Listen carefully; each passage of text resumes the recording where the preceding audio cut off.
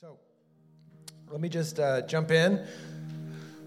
Let me open in prayer and just ask the Lord to lead and direct our time together, and then we'll jump into the Word. So, Father, today we just want to say thank you. Thank you for your presence. Thank you for your nearness. Thank you for your body, the way we experience you through each other. We're so grateful for that. And so we say thank you for it. We've enjoyed it today, and we're grateful for it. And we're grateful for your nearness, that we know that the uncreated God is in our midst. And that is hard for us to comprehend, and yet it's true. And so we say thank you for it. We honor you for it. Our hearts are so grateful. We ask you to lead the rest of our time together however you want to. Whatever you want to do or whatever you want to say, that's what we want. That really is what we desire. So I'm asking for your help, that you would speak and lead and direct in whatever way you want to. We want to hear from you. We want to hear from you in a way that produces a shift and a change and a transition in any way you want to.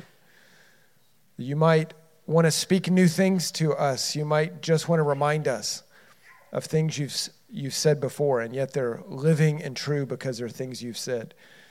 And so either way, we want it. And so we ask you to lead and guide and direct our time today, that it would produce the fruit that you want. And so we give you this time, ask you to lead it with expectation. In Jesus' name, amen. Okay, well, I'm going to share with you today a little bit on a subject that I believe the Lord put on my heart. And I'm going to just share some thoughts that I wrote down. But I'm also going to give you a job, right? You don't get to come and zone out and listen to my talking. I'm going to give you a job, which is to kind of discern the word with me.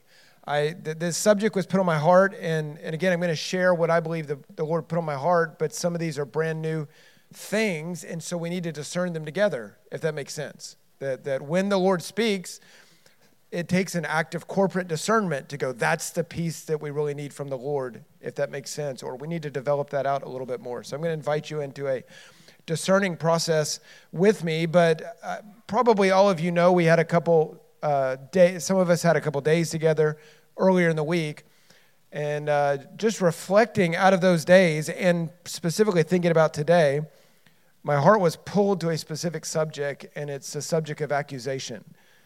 That for whatever reason, it seems to me we talk about it frequently in the church. Maybe we don't. I don't know if you guys have frequent conversations about it, but it was just highlighted to me. And so I want to speak out of it, and then I want to invite you to discern with me, because I think there's some things here. And I just want to say this, that the issue of accusation is fundamental to our crisis. And when I say our crisis, I mean the condition we're in, right? Where the earth is not yet in its perfectly redeemed state. We still deal with the influence of the powers. We still deal with the influence and the effects of sin, even in our own sanctification. And so I think it's important for us to recognize exactly how accusation inserted itself, and then why it's so foundational. And I want to say this. In my opinion, we tolerate, celebrate, and propagate accusation, right? And we do this internally, meaning our own internal conversations, and we do it externally to each other. And I believe if this gets resolved, the effects are tremendous. And I'll give you a couple reasons why. One is, I would say this, that those three words, the toleration, celebration, and propagation of accusation actually, I'll say it this way, delay the return of Jesus. When I say delay, I think all of you know that the Lord is leading history. I'm talking about our experience of it. Of course, he leads history. We're not saying he's not accomplishing what he wants when he wants, but in a sense, it delays it, and it denies Jesus his inheritance. Okay, and hopefully that becomes clear as we kind of open the subject. I'll also say this, I'll give you a Bible verse for this in a little bit. The age actually does not end until the saints overcome this issue in a decisive way. And I'll give you a verse for that in a minute. But the Satan, or our opponent, is actually enthroned by accusation. And we'll look at those verses in a minute that may be quite familiar to you, but he's actually enthroned by it, which means he doesn't lose his place until we learn actually how to triumph over this. Because he's not enthroned so much on the basis of his power or his might. Humans were given dominion over this realm. He's actually enthroned by our agreement with him, us yielding to him. And often that's not a conscious, fully aware yielding. Most humans are not saying, I want to exalt the Satan and give him his place of influence. But he operates in such a way that he is enthroned essentially by us, and accusation is key to that. But the good news is there's an incredibly powerful weapon for dethroning accusation, which is the grace of God. And so we will have good news, and we'll get to that in just a minute. But let's jump in and go look at kind of how all this started. I'm going to start in Genesis 3 because that's where it started, and because I love this. The further I go, I just keep loving Genesis because it just sets so many things, gives us so many foundations. But let me give you just a little bit of a definition of accusation. Again, I'm not saying this is a formal definition, but just kind of hones in our thinking. But I would say this: accusation is any statement or idea that distorts reality. And when I say that, I mean distorts God's perspective of reality, and is intended to further produce a distorted reality. See, accusation is based on distortion, and it produces distortion. That's the thing you've got to see. And that distortion leads to shame and condemnation. And not only that, what we're going to see is that accusation creates distance. And by that I mean ungodly distance. Distance between people, and then distance between us and God. Okay? It's typically based on wrong information, distorted information, or wrong conclusions on right information. And your data's right, but your conclusion is way off. Okay? So let's look at this. I'm looking at Genesis chapter 3, the interactions between the serpent and Eve.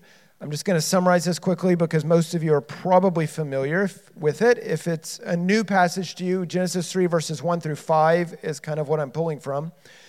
And we know what happened here, or you might be familiar with what happened here, but it says that the serpent was more crafty than any other beast that the Lord had made. And he came to the woman and he began this conversation, right? Did God really say this? Right? You can see the accusations in his tone from the beginning, right? And you saw that Eve's responses to him kind of were speaking. This is what God said. He said we could eat. In this case, the issue is food. We can eat of any tree except there's that one tree. And then the serpent keeps kind of launching accusations. And if you notice, his accusation is actually God-oriented.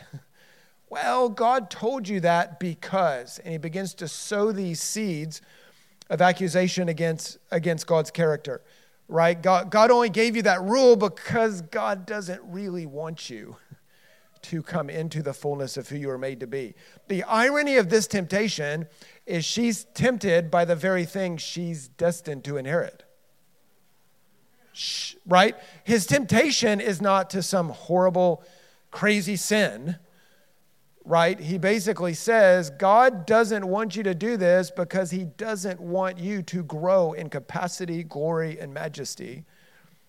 And the thing about the passage is this actually is her destiny, is to grow into glory and capacity and majesty. And there's actually dimensions to this temptation which aren't my main point, but depending on what English Bible you're using, this passage gets translated a little bit differently because sometimes it gets translated as, what is the verse? Verse 5, for God knows that when you eat, you'll be like God. Some of your English translations say when you when you eat, you'll be like the gods. And the difference for that translation is very simple. It's a little bit of a long explanation.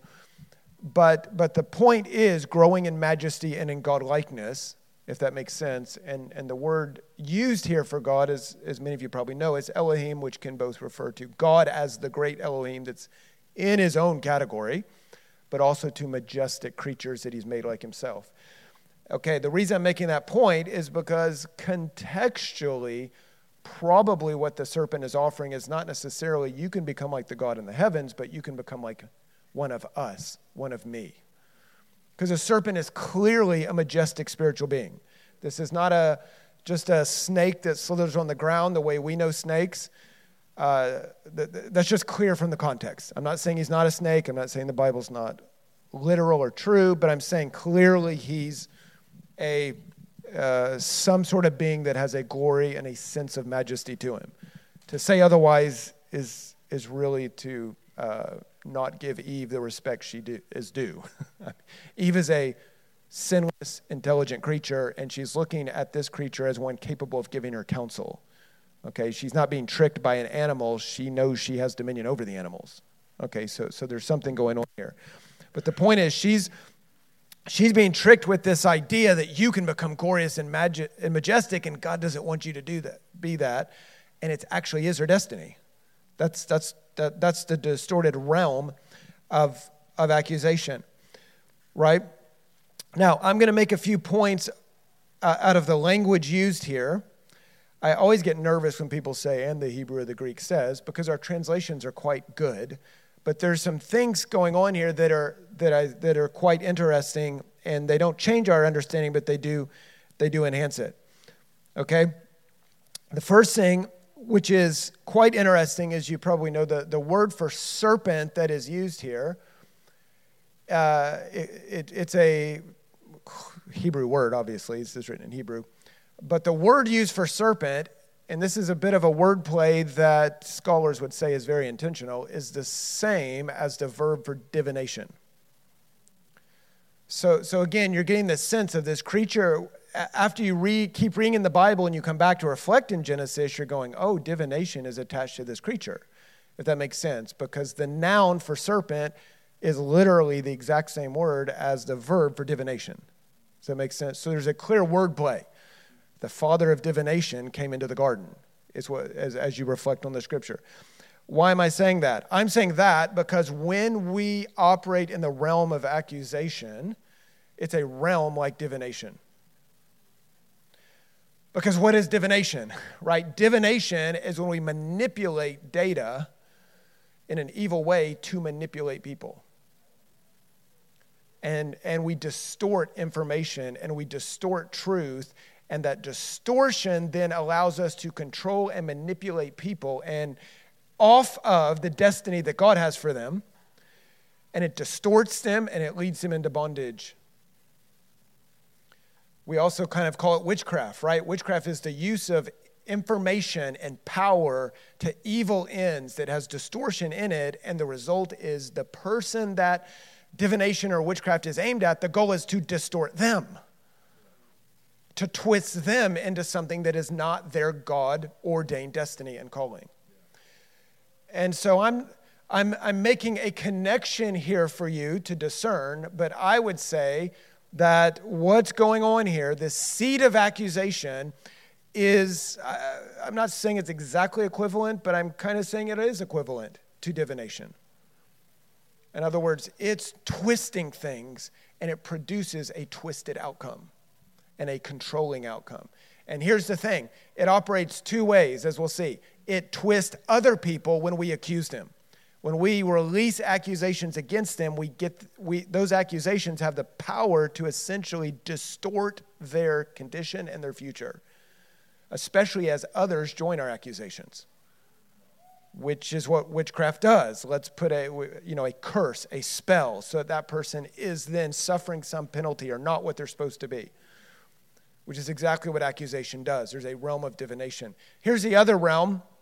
When you tolerate and allow internal accusations, and by that I mean accusations developed against yourself, it has the same fruit.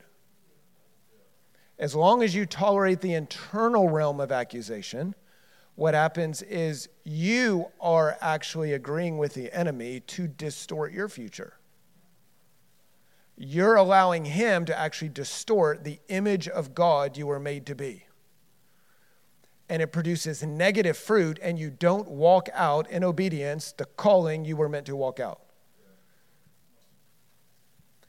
So when we think divination, we think this horrible thing we do against other people, which I think is part of it, but you've got to think there's a toxic thing that you do to you through accidental cooperation, right? I'm not saying that this is what's in everyone's mind, that when you accuse someone and operate in the spirit, that you're trying to destroy them. I'm not saying that. But what I am saying is this: it's so saturated our world, we don't recognize it, and so we're exposing it for what it is. Okay, so don't get shocked that I just upped this to divination, but I think it is of that dimension of seriousness. But I think we don't recognize it. So we're exposing it, okay? We're exposing it, but I'm certainly not accusing you of trying to operate in witchcraft, but I am saying this is, I think, what's going on. And so I think these word plays are not accidental. Right? Divination is control, distortion, and manipulation that produces an ungodly outcome. And this happens whenever you live in accusation, because you inevitably distort the reality of your own life, which deprives God. You ever thought of that? God wants something from you. He wants an inheritance, that you become a person in the image of his son that he can enjoy and delight in. And when you tolerate accusation, accusation always creates space, as we'll see. Creates distance. And you don't get transformed into that image he wants you to be, that he longs to see you in. And then you release that against other people as well. It manipulates their reality and distorts their future. And the enemy's goal is always death. He released the accusation against God in Genesis 3 so that Eve and then Adam would go on a path to death instead of becoming who they were supposed to be. There's another kind of wordplay going on in this section. Again, in the original language, there's another wordplay, which is just a few verses before this, in Genesis chapter 2, verse 25, we're told that Adam and Eve were naked and unashamed.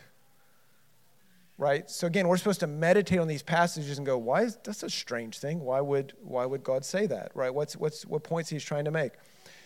And the word he used here, aram, is means naked, but the point is when the serpent comes into the garden, the next verse or the verse after, and we're told he's crafty and naked are actually spelled the same way. Again, I'm not saying it's the exact same word, but it is a word play. So you're supposed to read Genesis and go, oh, they were naked and unashamed. The serpent came in and he wasn't aram, he was arum. It's pronounced slightly differently, spelled the same. Oh, what's this wordplay? This wordplay is without accusation, they lived in open fellowship. There were no dimensions of shame. They didn't need a covering because they could freely interact and relate, and no one's analyzing, critiquing, accusing. But then the serpent comes in, and he's the crafty one who now nakedness is not going to become just open fellowship without really accusation and shame and all of those issues. He's going to twist it so now nakedness becomes, out of our sense of shame, the thing that must be covered. We now have to create distance and all of those things, if that makes sense. So there's this wordplay is connecting those two things, and it's quite powerful what happens after he comes. Because the product of accusation is shame. That's why the text goes out of the way to point out to you they lived without shame until the serpent came. Once the serpent came, what was the immediate response? I've got to cover myself. Adam and Eve are no longer relating to each other the same way, and I'm definitely not relating to God the same way. Right? There's a distance. And what happens when accusation comes in, it produces a shame, and then you either live out of that shame or you flip and you live out of pride. And what happens is either way, accusation distorts the image of God. If it distorts it to shame, you now live distant from God, which is what Adam and Eve immediately did, right? I don't want to be close to God. And that's why God comes and goes, who told you? Who told you you needed to separate yourself from me? What's wrong with you?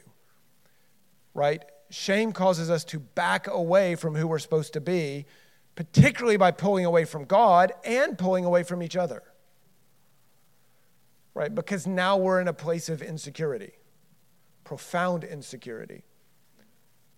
So shame goes rampant because of accusation. The other byproduct is the issue of pride.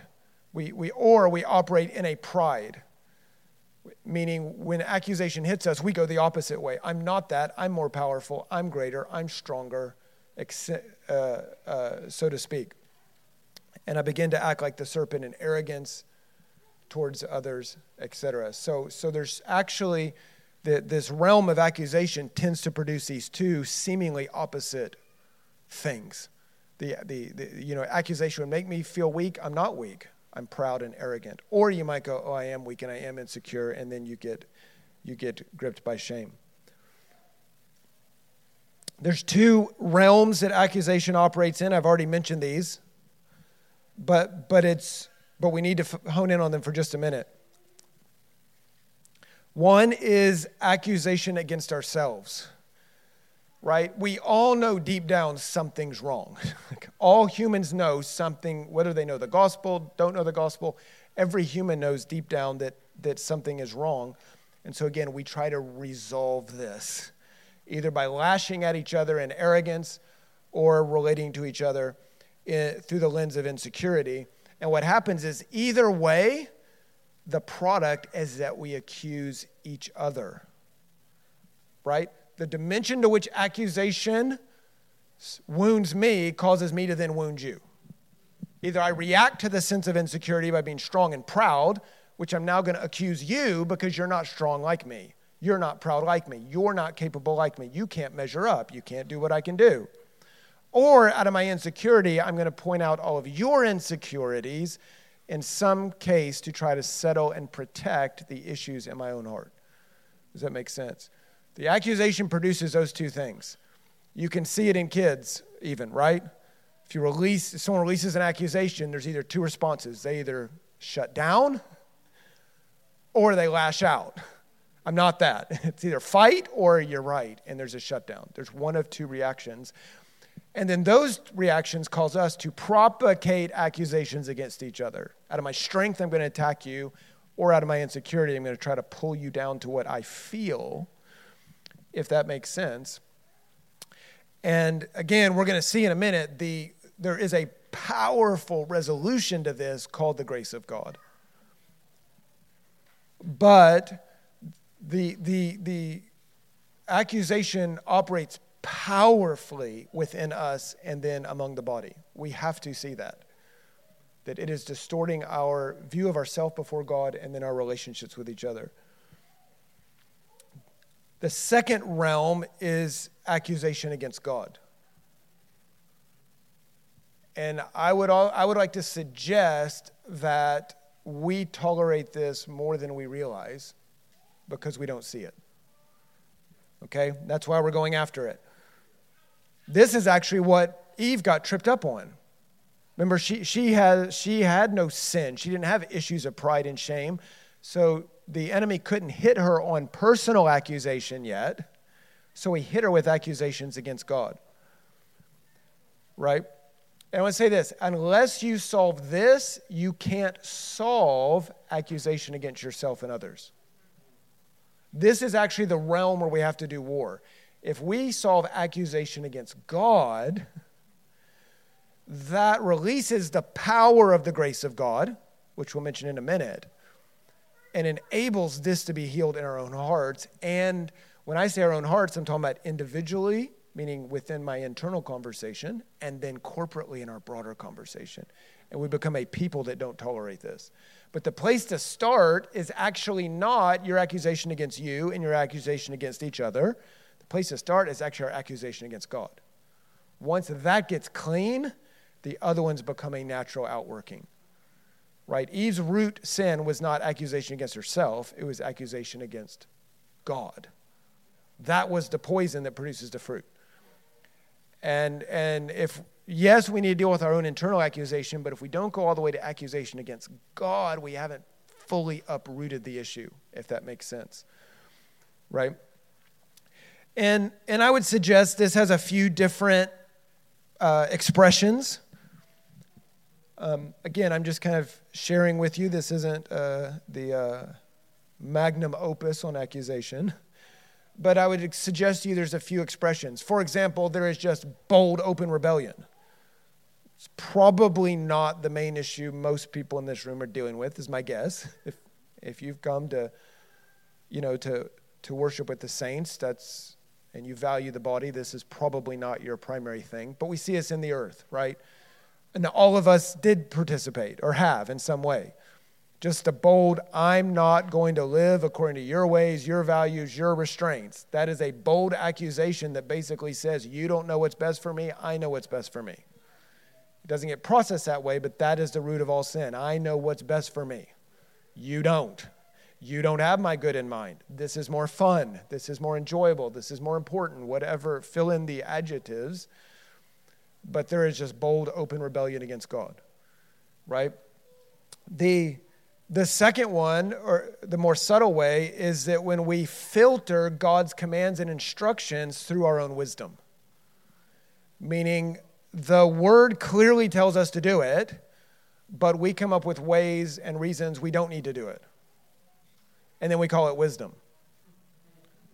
I had a friend mention this to me years ago. He said, anytime a preacher reads a passage and his first statement is, now, this does not mean this, he said, I get nervous because he's trying to remove the sting of the scripture from me and give me an out to not obey what Jesus clearly said.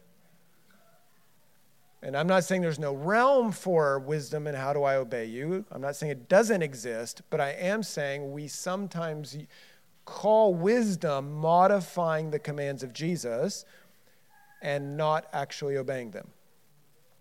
And here's the reason we do that. Accusation. We don't think that Jesus' commands have our best interests in mind.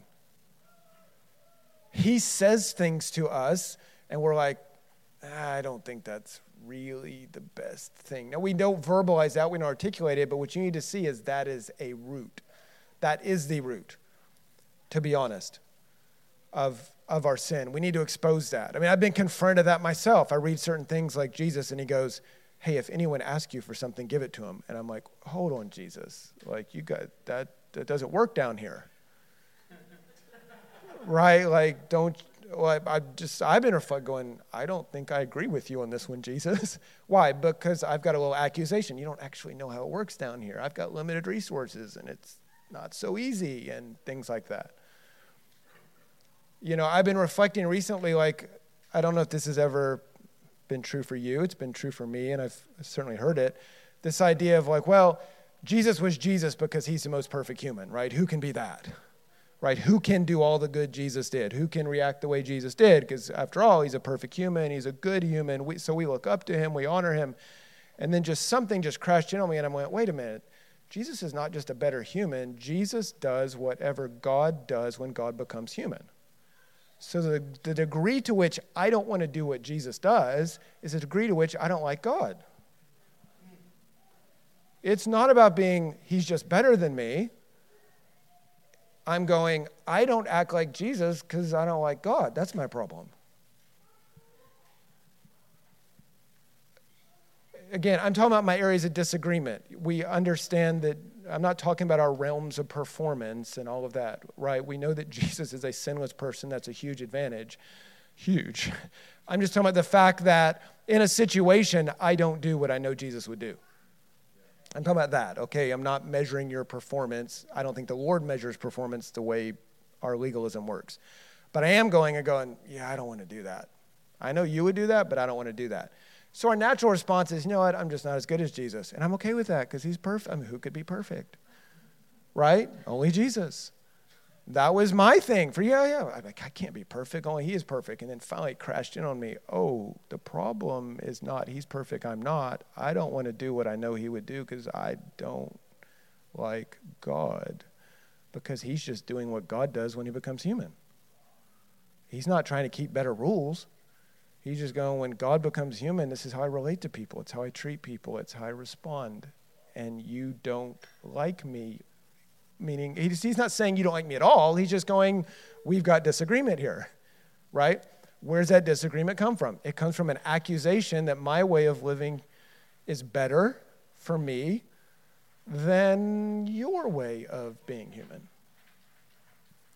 It comes from a deep accusation based on what is the way to thrive and prosper. Because clearly I'm not doing what Jesus would do because I think my way is better for me. And the Lord's like, actually, my way is how you were meant to be. It is a better way of living. But you've got another definition of what you think a higher. And I think these are the realms where we probably struggle the most.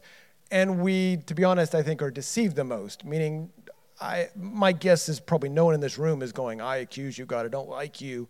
But we have to expose it. I think the Lord's going to kindly go, here's what's really going on. And I think the Lord would say, I know you like me, and I've seen your growth, and it's amazing. And I think the beautiful thing about God is he can both see your failures and your reach, and he loves your reach, and he wants to gently fix the failures, right? It's the way we deal with 3-year-olds. We love them. They're cute. We send people pictures of them, and then we go, you really got to clean up your room. Like, I'm really over this, right? But we still really love them, right? And again, that's our limited ability to love. How much more the Lord can both correct you and go, you don't like me on this area. Just like your 3-year-old doesn't like the way you want to keep the house. Doesn't like your rules. And you're like, you're going to love my rules. Right? But at the same time, and your heart is not filled with, I don't like you. You're like, no, I love you. I would do anything for you. I would die for you. Like, I'm full of affection, but you really are going to have to come into agreement with me about what the house looks like. Right? So I might say statements that seem harsh and direct, but I'm just saying that because the Lord's like, I want to show you what's actually going on. But the Lord has so much affection at this. He can balance that in ways we can't. So I just want you to be anchored in that. My favorite example is Jeremiah chapter 2. God's rebuking Israel in her disobedience through Jeremiah. And if you've ever read the story of Israel, you remember the story in the wilderness, right? When the Lord delivered Israel from Egypt, brought her to the wilderness. And if you've read Exodus, Leviticus, Numbers, Deuteronomy, you're like, wow, that was a train wreck, right? Like God's judging, disciplining, there's idolatry going on. And then when God speaks to Jeremiah in Jeremiah 2, he goes, oh, Israel, you're driving me nuts. And he goes, I remember the devotion of your youth when you followed me in the wilderness. And I'm going, I would not have summarized Exodus, Leviticus, no way that way. Right? The lens of affection. I mean, God, because you go back and read it, God's super clear. He's not confused about their idolatry at all. He kills people. I mean, but when he zooms out, he goes, oh man, you were following me, we were together, and I'm like, what is going on? Like, God enjoyed a rebellious people, like in ways we can't imagine. The closest example I have is the 3-year-old. It's the 3-year-old, right? It's the way the 3-year-old gets a little older. Someone comes over to the house.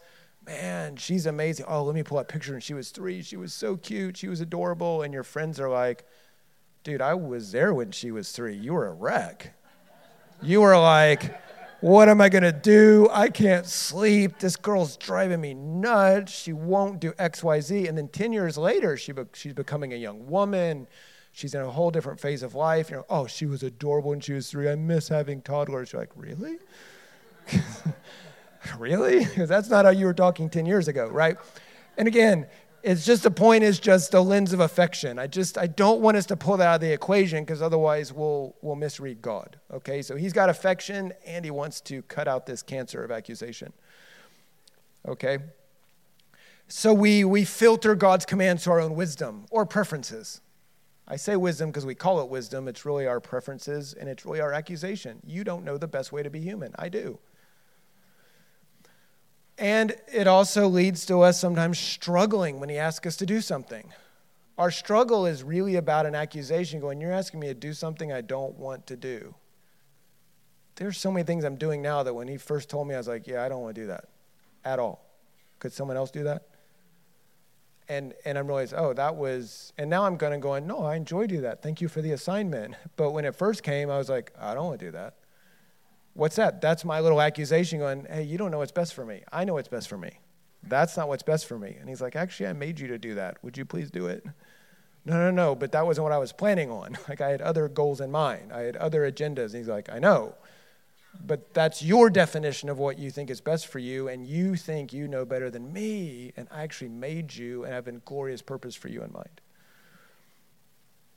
So, this realm of accusation against God is really our root issue. Solve this, and the rest gets solved. You can start detoxing the internal accusation, and then you'll have the ability to detox the external accusations that we propagate. But I will warn you, the detox process will be very disorienting because you'll start seeing the world so differently, you'll be like, wait, am I crazy? Like, what's wrong? Like our age is so saturated with the spirit of the age. Our world is so saturated with a values and thoughts and value systems that when we start to detox, we're like, am I right? Like, no one thinks like this. That's not true. The Lord has many saints. But, you're just like, am I crazy? And then you begin to discover, actually, you're getting detoxed in a profound way. The fruit of accusation, I'll just sum this up, and then we'll talk about the power of God's grace, because that really is a solution. The fruit of accusation, I'll just give you two quick things. One, it limits our ability to obey God. We just talked about that, because we don't obey God because we don't think his way is right. We don't say that, but that's really what's going on.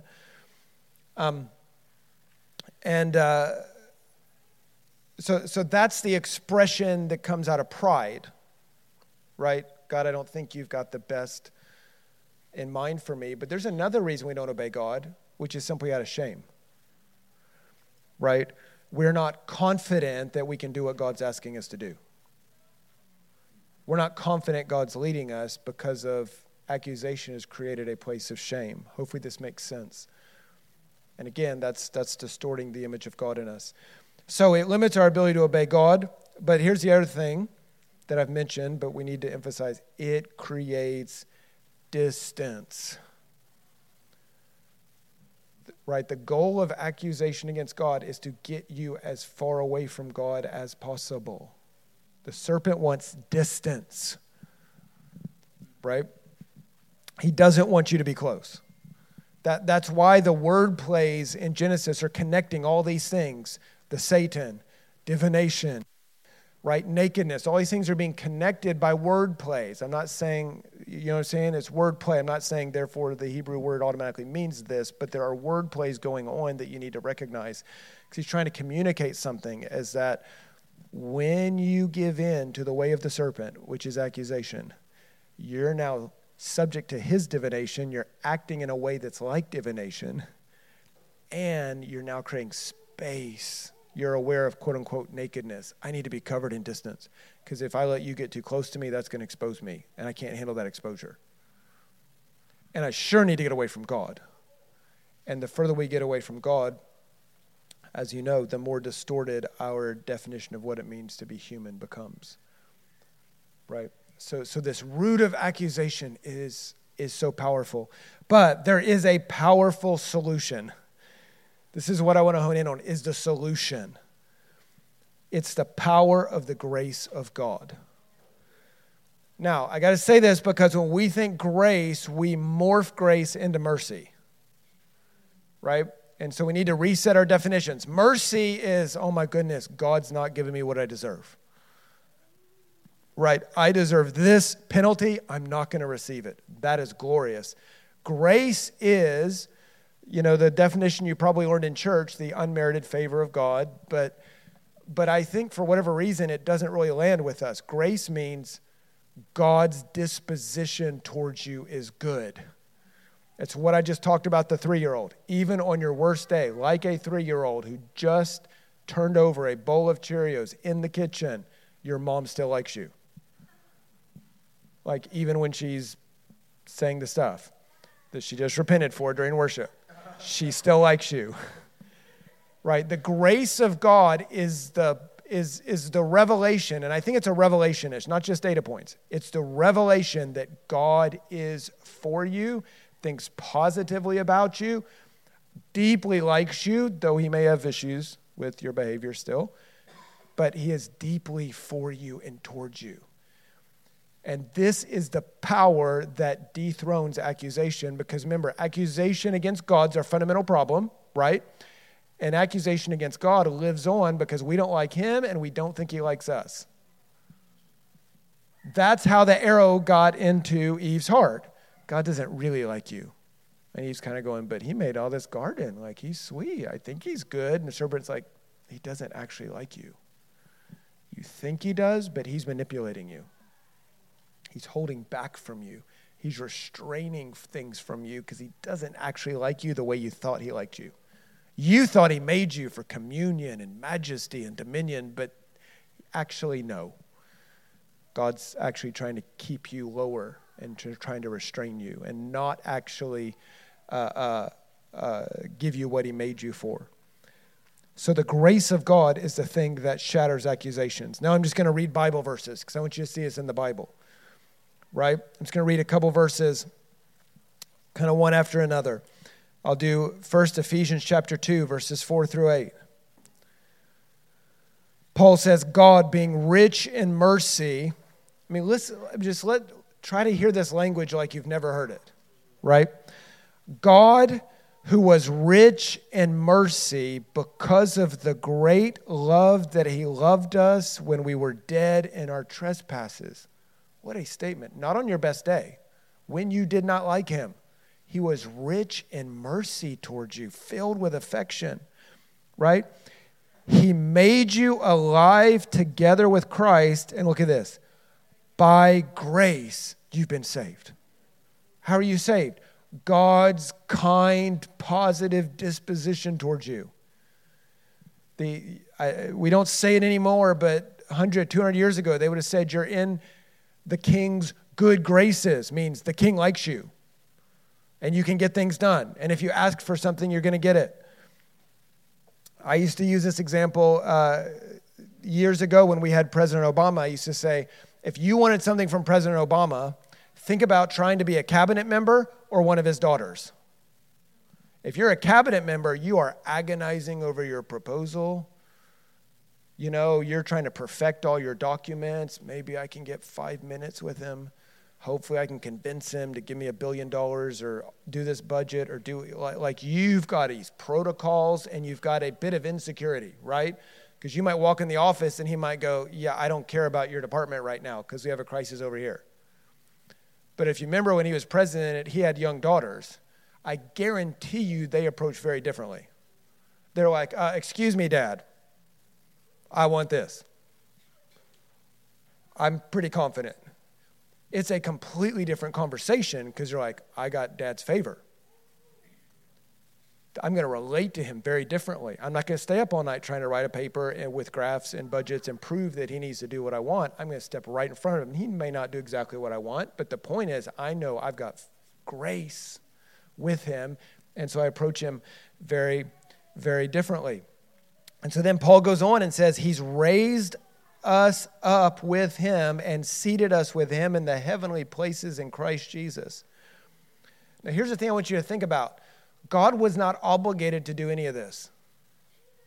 What Paul's saying is this is what God wanted to do. This is what he loves to do. And if you read these words seriously, you'd be going, but I'm me. I should not be enthroned in the highest places in the heavens. If you think you should be, you have a distorted view of you. Just saying. I mean, I like all of you, but I'm not sure I want any of you to run the universe just yet. But God does. That's the shocking thing. He's enjoying this. And look at this. Why did he raise you up? So that for the coming ages he might show the immeasurable riches, what? of his grace in kindness towards you in Christ Jesus.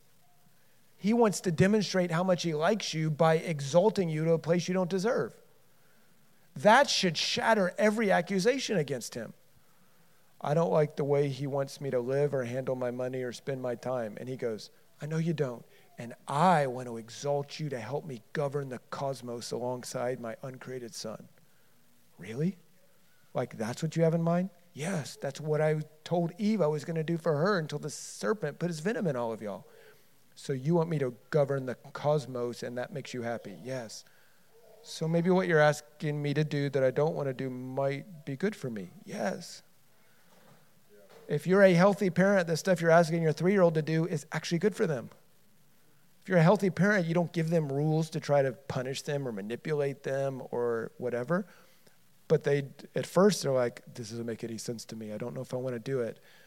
And this is what Paul's showing you. And look what he says in verse 8. I love this. For by what? Grace you've been saved. I would have picked mercy. Right? Ephesians 2, verse 8. For by grace you've been saved. I would go, well, just mercy, because, God had to forgive all my sins, and mercy is for sure in the equation. But I love right here when Paul's reflecting on this, he goes, guys, what saved you is that God really liked you. It's the power of his affection towards you. That's actually what delivers you. But it only delivers you through what? What's the next verse? By grace you've been saved through faith, which means what? You've got to put your confidence in God's affections to root out this accusation.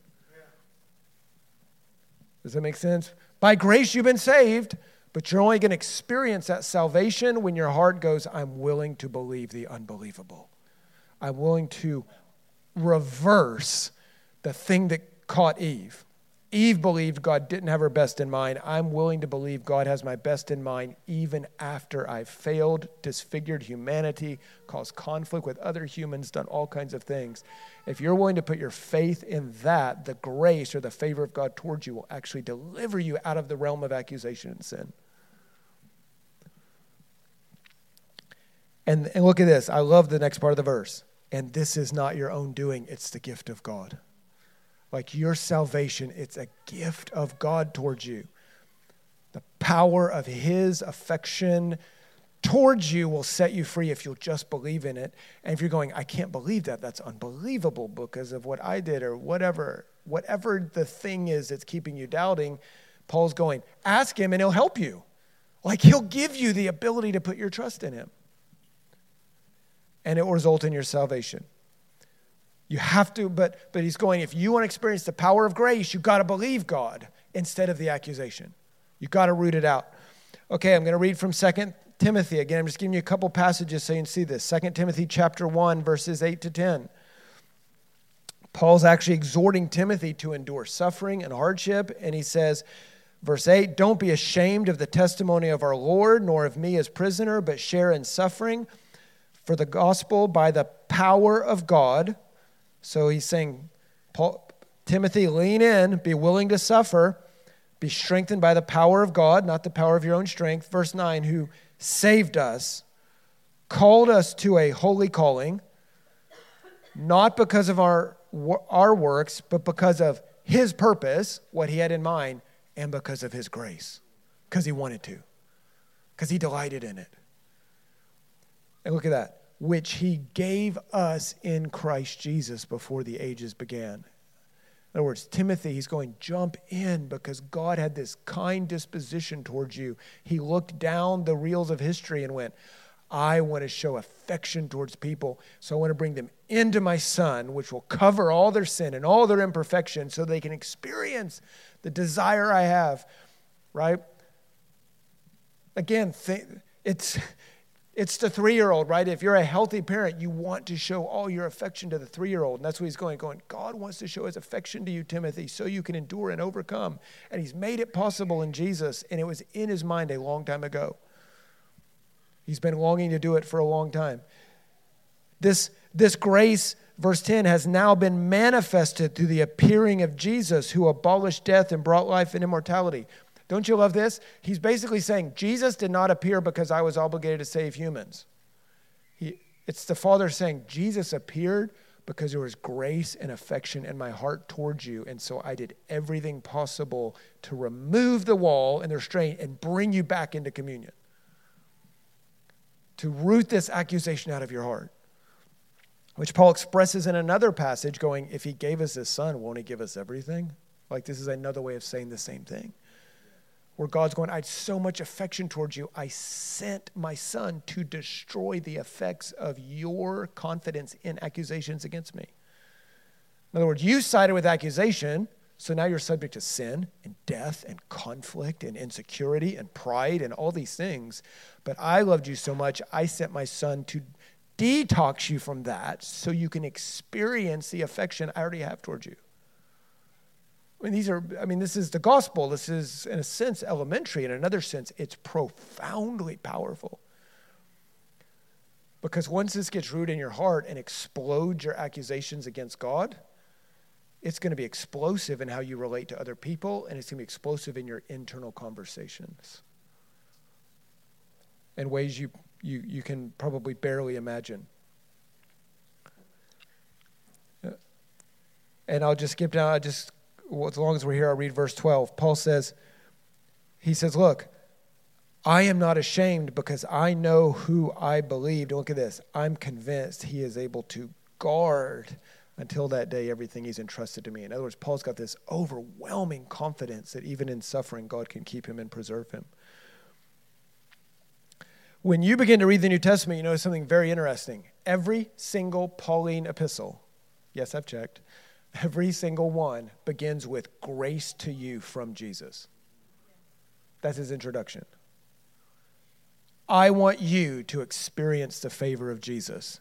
Now I'm going to give you some instructions, which are sometimes intense, right? You guys need to fix this and that. But he always begins it somewhere in the first, I'm going to make up the first 5 verses. I haven't checked that. But it's always in his first initial introduction. He goes, grace to you from Jesus, grace to you from the Father. It's like it's exploding out of him. If you can get anchored in the way God thinks about you, it's going to shatter all your little accusations, all your areas that you're tolerating, even the ones you don't recognize, and you're going to come into the fullness of what you're made to be. I'll give you just two little examples from the early church, from the book of Acts. We'll just read these quickly. But Acts chapter 4, you remember Acts chapter 2. No, Acts chapter 4, I was right. Acts chapter 4, the end of the chapter, if you remember, the disciples were experiencing some trouble, so they had a prayer meeting, right? And they said, Lord, stretch out your hand to heal. Stretch out your hand to do signs and wonders, right? And they had a prayer meeting. It says in verse 31 that while they were prayed, the place they were gathered together was shaken. They were filled with the Holy Spirit. They spoke the word of God of boldness. The full number of those who believed were in one heart and one soul. No one said that anything that belonged to him was his own. They had everything in common. With great power, the disciples were giving their testimony to the resurrection of Jesus. And look what it said. And what? Great grace was on all of them. Isn't that interesting? Because there was not a needy person among them. The people that owned lands or houses sold them, brought the proceeds, laid at the apostles' feet, distributed to anyone who had need. I mean, we so often hone in on these verses, right, as descriptions of the power of the apostolic church. They've got power, they've got signs, they've got wonders, they've got the social demonstration. You have a need, and I've got something, I'll sell it to cover your need. They're sharing with each other. They're sharing life. They're in houses, sharing meals, conversation. All of these verses, and right in the middle of it, Luke summarizes it by saying, guys, great grace was on all of them. When great grace takes hold on your heart, what does it produce? You operate in the power of God. Because now you don't go, well, maybe if I fast enough, I can earn the power of God. Maybe if I can hold it together for 5 or 10 years, I can get mature enough to move in the power of God. This is Peter who denied the Lord, I can't do math right now, but within a few months. This wasn't after 20 years of maturity. He had just denied the Lord. Now he's operating in realms of power. Why? Because the grace of God is great on him. He experienced it from his interaction with Jesus after Jesus' crucifixion, and that confidence has opened up realms of spiritual power for him. It's not that he's the most mature guy. In fact, when later on he's going to be in Antioch, and you probably know the story because Paul references it in Galatians when he's going, I had to rebuke Peter. The power of that is Peter's still making mistakes. I can't do math on that one either yet, but I think it's 20 years later. 20 years later, he's still making mistakes. Yeah, but the grace of God is rooted in his heart, and so he's operating in dimensions of power. Even when he's still coming up short, still needs to grow. That's what grace can do for you. And it led to the sharing of things among each other, because it broke down those walls of accusation and privatism and protectionism and shame or pride or all the things that keep divisiveness. The great grace rested on them, so they said, okay, we're like one big family now. That doesn't mean no one ever offended each other. Doesn't mean there were no problems. But that grace released an open-handedness and a warmth of community that we all read that verse and we're longing for that in the Acts 2:42 and all of that stuff.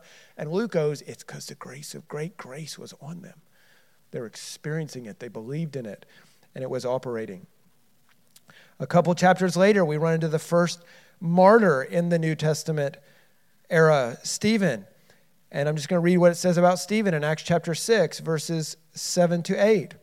It says, the word of God continued to increase. The number of disciples multiplied greatly in Jerusalem. A great number of the priests became obedient to the faith. Look at this. And Stephen, what? Full of grace and power, was doing great signs and wonders. I would have put something else there. Full of holiness and power. I'm not saying holiness doesn't matter. It's not the point. I think you understand that. Stephen, perfectly obedient, operated in power. Yes, obedience is important, right? We love discipleship, or we should. We want to love it. But Luke described it as powers operating. He's full of grace, and that's unlocked things. Because the grace of God is on him. Right? And here's the thing. Grace is not blindness. Because in our time, grace has been, by some people, probably not even most, but some, we have what we call distorted grace, right? Which is just, God loves everyone, doesn't care what they do, doesn't care your living condition, doesn't care your response. He just likes everyone, right? But here's the thing about biblical grace is it's not blindness, right? I'll give you an example, a verse that some of you probably know, Zechariah chapter 3. I'll just summarize it for the sake of time. In Zechariah chapter 3, Joshua the high priest, right, he sees a vision, stands before the Lord, and his garments are filthy. The Satan starts releasing accusations, right? Have you ever thought about that? The Satan so operates in accusation, he makes you insecure in accusation. Then he accuses God to you. But then have you ever thought he stands before God and accuses us to God? That's what Revelation 12 says he does. Have you ever thought about what that does to God? When God's like, I've covered their sin, and the Satan keeps releasing accusations. You can't cover them. You can't save them. Aren't you holy? Aren't you righteous? I thought you didn't like sin. I thought you cared about this. That's what he's doing right now. Yes, he does it to us, but up there, he challenges God. How can you love those people? Yeah, you can't imagine what that does to God. And that's what he does right here. He goes, look at that Joshua character. And what's the Lord do? He rebukes him, and notice what he does. He doesn't say Joshua isn't really that. He rebukes him, and then he looks at Joshua and goes, okay, we're going to change your outfit. And then notice what he tells him. He says, okay, now that you've experienced my grace, hey, walk carefully because I want you to fully enjoy all your privileges. You see that? The beginning of it, though, is his disposition is grace. I like you. I'm fighting for you, and your garments are filthy. The Lord doesn't deny it. That's great. He doesn't deny it at all. He says, it's actually true, but I'm going to swap your garments. I'm going to challenge you. Respond to me. And say, here's the thing. This is what gives grace so much power. This is not God's blindness. This is not God saying, I don't care what you do. This is God going, I am favorable towards you even though I know your condition. And we are constantly trying to clean up our condition to get close to God. And God's going, that's not how grace works. The way grace works is, I know your condition. Get closer to me. Root out accusation. It's counterintuitive to us, right? Holy God, I've got to approach him in holiness. Okay, that's true, but now define holiness.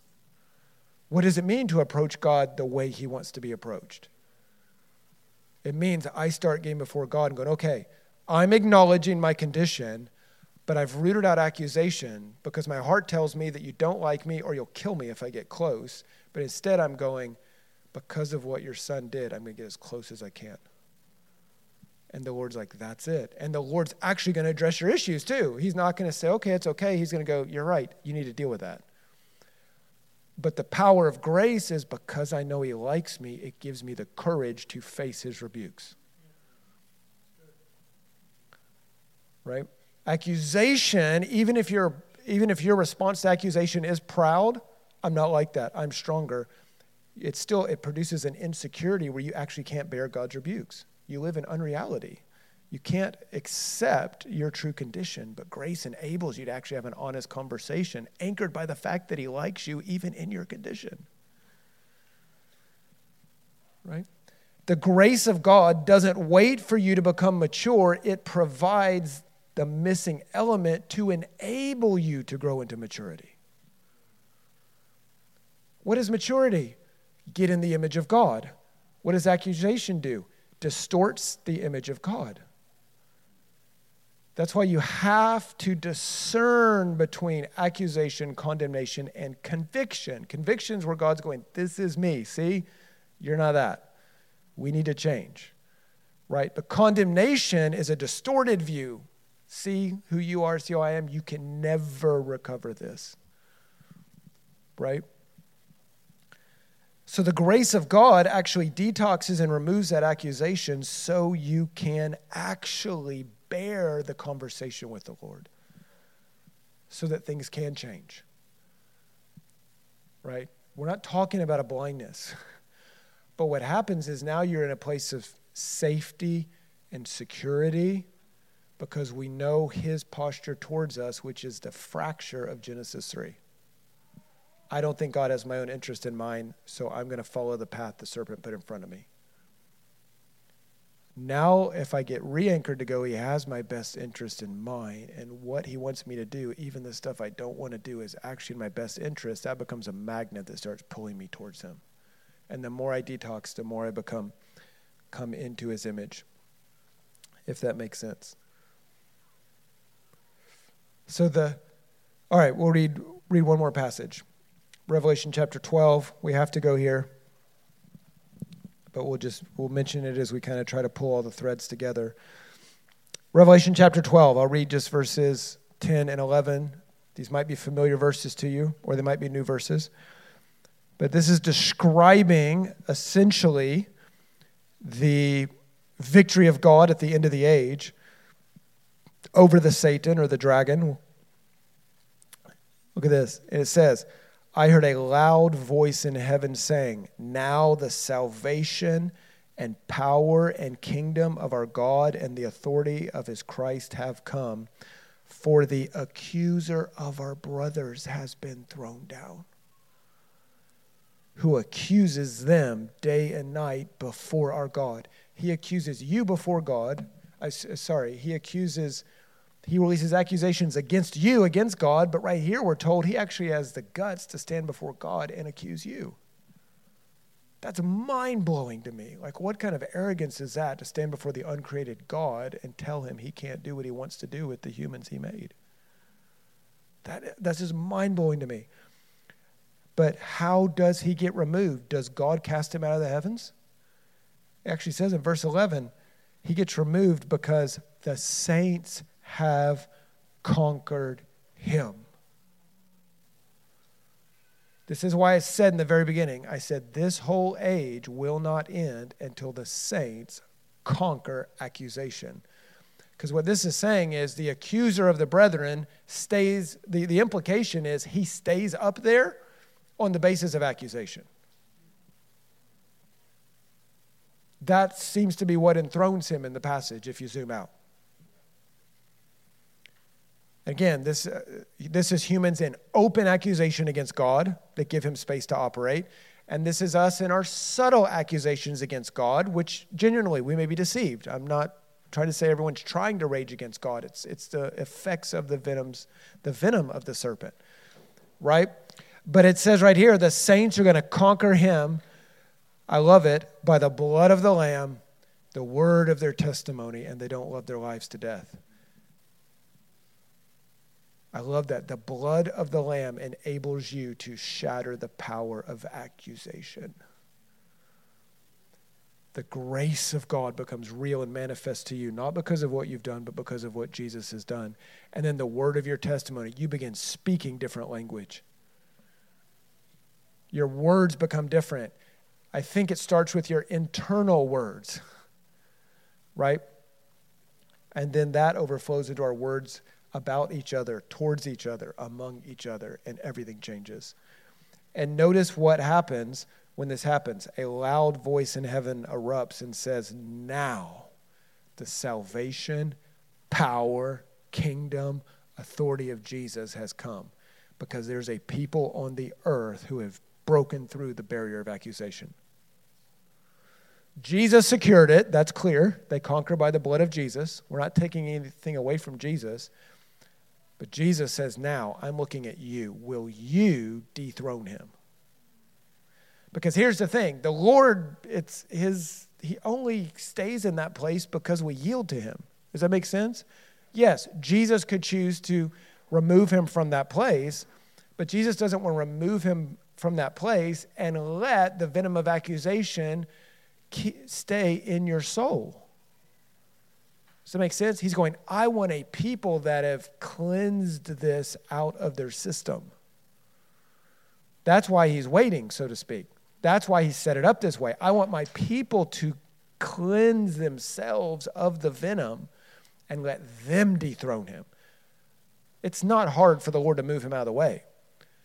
But if he doesn't cleanse your own soul from this issue, he doesn't get what he wants, which is a people dwelling with him in openness and warmth and open relationship and things like that. So once the Satan gets thrown down, even though if you read this passage, you'll find it describes a narrow window of time related to the very end of the age, and describes, hey, there'll be some great trouble when he gets thrown to the earth. Like, it's not yet over for him, though this is the beginning of his end, in a sense, at the very end. But here's the thing. Once he gets thrown to the earth, we cannot imagine what it looks like when the heavens are blown open and there's no more accusation. Like, as much as I love all our charismatic conferences, we have never lived under a real open heaven. We haven't. I'm not trying to make fun of anyone, and I know the Lord is. There are seasons, whether it's the Welsh revival or something else, where we're like, it's a different atmosphere. I'm not saying those don't exist. I'm not trying to make fun of them. What I'm trying to say is, we've still never tasted a truly open heaven where he's not up there at all. He can't interfere at all. We can't imagine what that's like.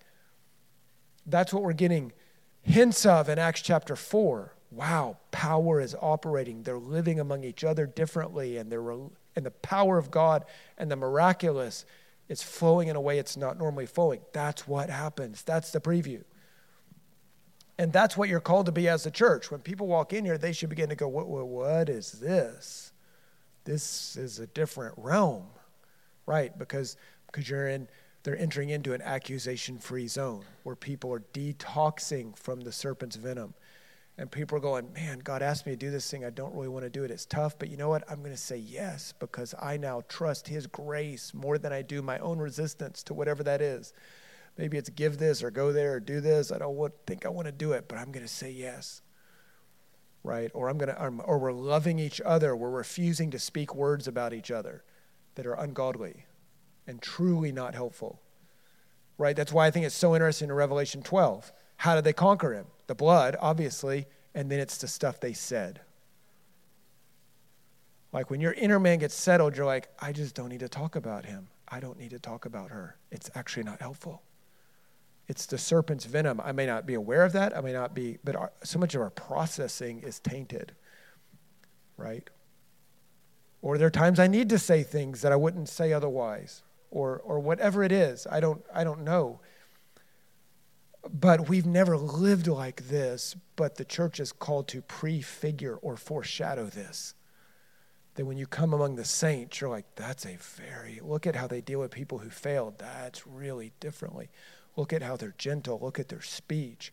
Look at their confidence before God. Right? The realm to which you've conquered accusation is demonstrated by how you respond to God on your worst day. That really is the demonstration.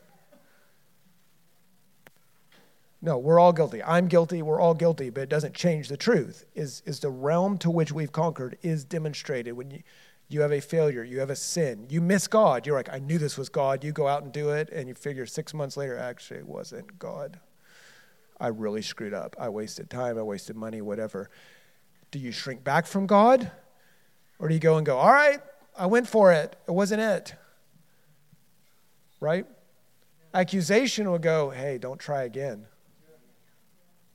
A cleansed heart goes, okay, we went for it. That wasn't it. Now show me where I missed it, and let's go again.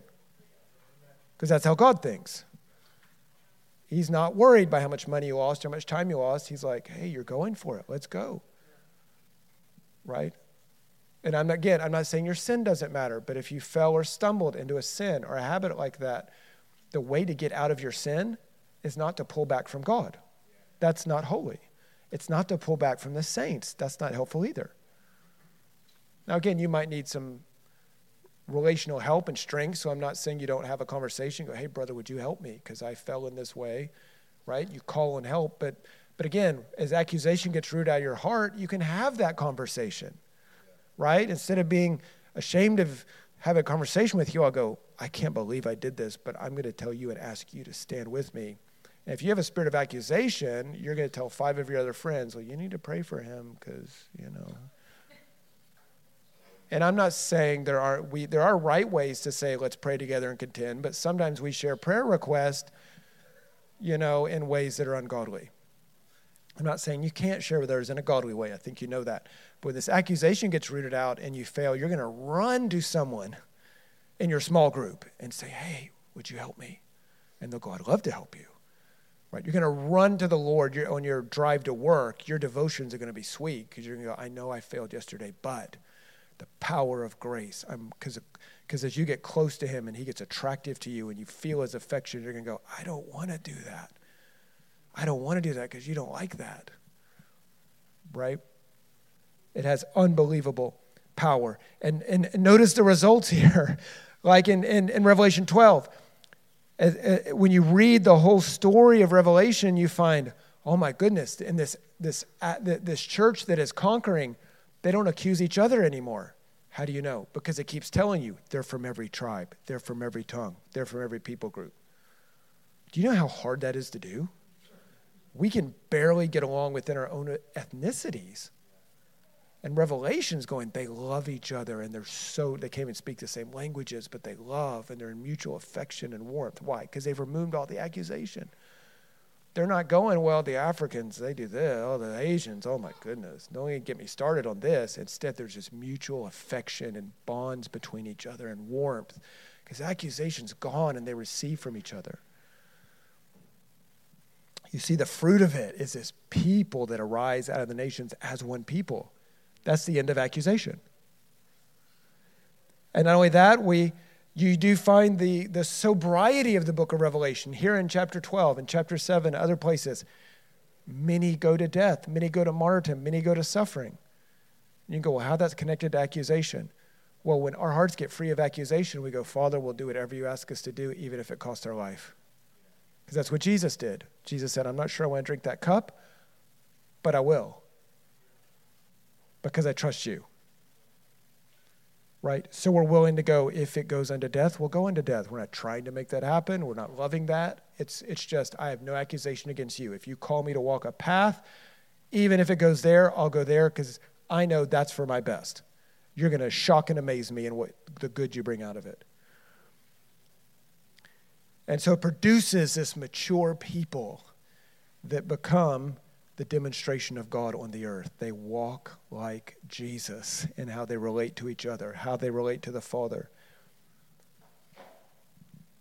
I think about Jesus himself endures suffering with confidence. The Father will take care of it. He's even able to endure betrayal and confidence that the Father will take care of it. And again, the church is meant to be a preview of that. So let me try to wrap it up with a few things here. First of all, I know there's a lot of ministry in the room. A lot of you are leading home groups, house churches. If nothing else, and I'm not minimizing this, you're ministering your own families, friends, workplace, children, everything. There's a lot of places where you interact with other. So here's my question. Does your teaching, your conversations, your music, is that dethroning accusation? Like, are you intentionally going after this? I want to produce in this heart confidence. I want to produce in this other heart confidence. I want to go after this thing, right? Do you have a vision that you'd be in a community where you're actively uprooting accusation? It's not enough to just say, well, we don't agree with that.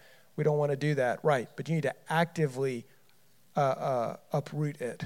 That's the word. You need to actively go after it because it can subtly stay there, so to speak, under the surface. And that does take hard work. And it takes a process, right? And the place you have to start first, again, is what are our accusations against God? What are the things I'm allowing to sit in my heart? Perhaps I haven't seen them until now. They've been hidden. Like, I don't rage against God, but I do have these little areas and these things that I tolerate because I don't think he knows best. I wouldn't say it that way, but that's how it's playing out. And the Lord knows that. He's not shocked by that. He wants to help you with it. He's going, no, I still like you. That's what makes accusation so painful to the Lord. Is he's like, it's not that I'm mad at you that you have that. I actually really like you, and you don't think I do. I really love you, and you don't think my commands are good because they're not reasonable to you or rational or comfortable or whatever the thing is. That's painful for him. He's not angry at you, so to speak. It's a painful thing for him. And once you settle that, your internal conversation becomes differently because your fractured psyche begins to accuse you and you go, why am I burning time accusing myself? Like, the Lord, the Creator, has set his grace and favor on me.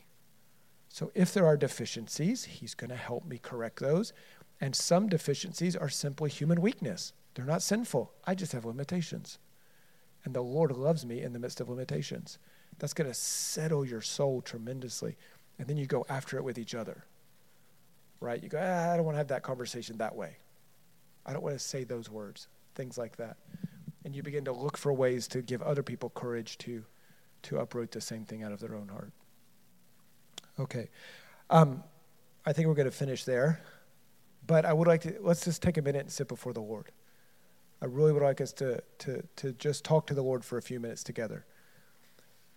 Because we want to ask the Lord to uproot this. I don't think we can just talk about it and not take a moment and pause and go, Lord, help. If we ask him to help, he'll help. He wants this more than we do. So we're just going to go to prayer for a few minutes. I'll start for prayer, then we'll create a little bit of space. Maybe my brother can lead musically if that helps. And we'll create just a little bit of space just to talk to the Lord because we want to respond to this. We want to say, Lord, help us. What a tragedy. We wouldn't live in the fullness of what the blood has purchased. So, Father, we thank you for your word today. Lord, so many things were spoken. We're asking you right now that you would make it plain what you want to say, the words and the phrases, the passages on this subject. I'm just asking you right now to cut through the limitations of human words and human teaching and communication. And Father, I'm asking you right now Lord, would you let us experience right now, just give us a moment, release an experience of your affection. An experience of the grace of God, that our hearts become captured by the power of the grace of God. Lord, we're asking for that. I'm asking for an experiential reality. However you release that to us. For all of us in the room right now, that a deep conviction, however it manifests itself, but from you, there'd be a deep something in the inner man, beyond words or ideas, where we would become convinced of the grace of God, something that would begin to release the power of the grace of God through our psyche and our emotions and even our bodies. How our bodies might even be healed and restored as we come into the power of the grace of God, instead of living under the weight of accusations. It even affects our bodies in ways we can't imagine, where our bodies don't function right because we've tolerated accusations against ourselves instead of living in the full grace of God. Father, I'm asking you for that right now. You'd anchor our hearts in the power of your grace. It would drive out accusation against you.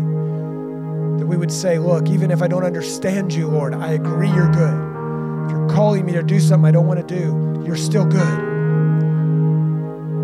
There's an area in my life you're putting your finger on. I know you're still good and you're for me and you're going to help me. And Lord, I'm asking you would do something in this fellowship even, that it would truly become an accusation-free zone. Lord, I'm asking you that there would be like a boundary set around the fellowship, like a strong wall, like a fiery wall, a fiery barrier, that accusation doesn't come within these borders. If anything tries to come in, it's exposed because it's so contrary to the culture. If accusation or spirit of accusation tries to operate, that the whole community will go, no, that's not us. And they expel it and deal with it. God, I'm asking you to set a wall, a fiery border around the community. The atmosphere would be different. The culture would be different. That your freedom would come, that the power and salvation and kingdom of Jesus would be put on display. We know there's a day coming when this becomes a global reality, but why not now?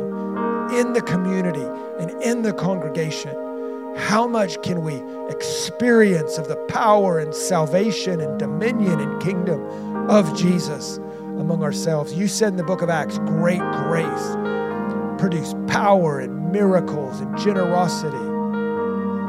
It brought many to faith and wholeness and salvation. It enabled a mutual love and affection that surprised everyone. So I just want to take a minute. We're going to pause for a minute. You talk to the Lord. You reflect with the Lord. Lord, ask him maybe to highlight something. Maybe he just wants to deal with one or two things. Maybe he just wants you to enjoy the pleasure of his grace and his affection on you. Maybe he just wants you to feel it so it will empower you to overcome things that have hindered you, gripped your heart in the past, or might change the way you see other people or relate to them. We're just going to wait. We're just going to pause here for a minute. Just have your conversations.